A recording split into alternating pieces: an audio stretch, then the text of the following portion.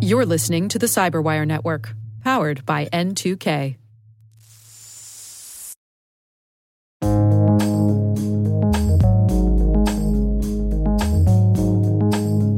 The word is CTI.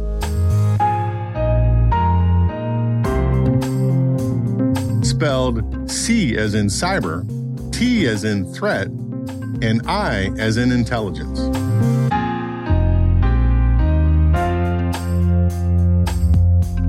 Definition: information used by leadership to make decisions regarding the cybersecurity posture of their organization. Example sentence: NSA gathers foreign cyber threat intelligence and works to determine attribution of malicious cyber intrusions.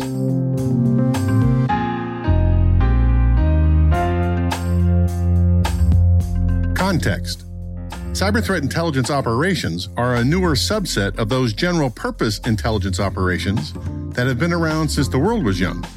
According to Professor Lou Levicius of the University of Tennessee in his Great Courses class, Espionage and Covert Operations, intelligence work in the form of espionage first appears in the written historical record around 2000 BC on a clay tablet that was found on the banks of the Euphrates River.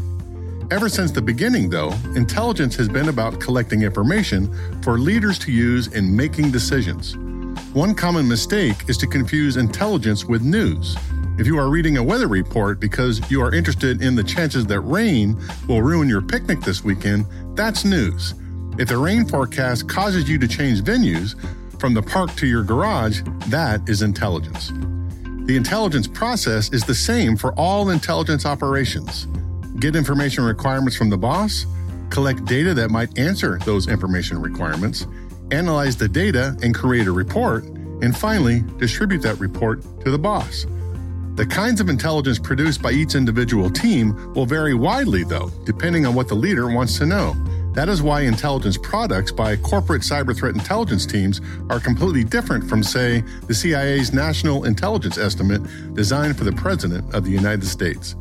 Cyber threat intelligence didn't really get a start until the late 1990s.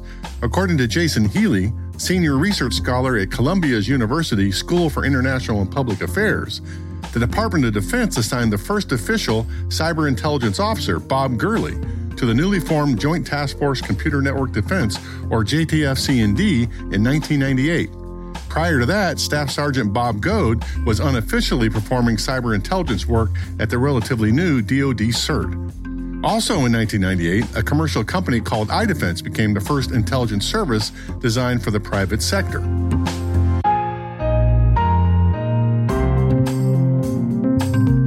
Nerd reference. In February 2013, the commercial cyber intelligence company Mandiant released the now famous 74-page APT-1 report that told the story of how the Chinese military had been conducting cyber espionage operations against almost 150 different commercial and government organizations around the world.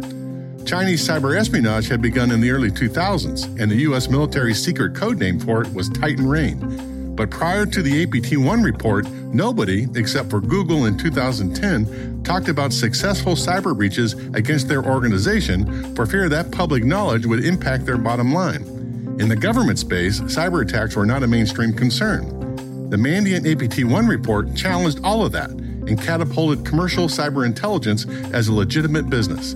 According to Nick Selby, writing for Dark Reading back in 2014, one of the most positive impacts of the APT-1 report is the undeniable rise in the stature of the threat intelligence industry.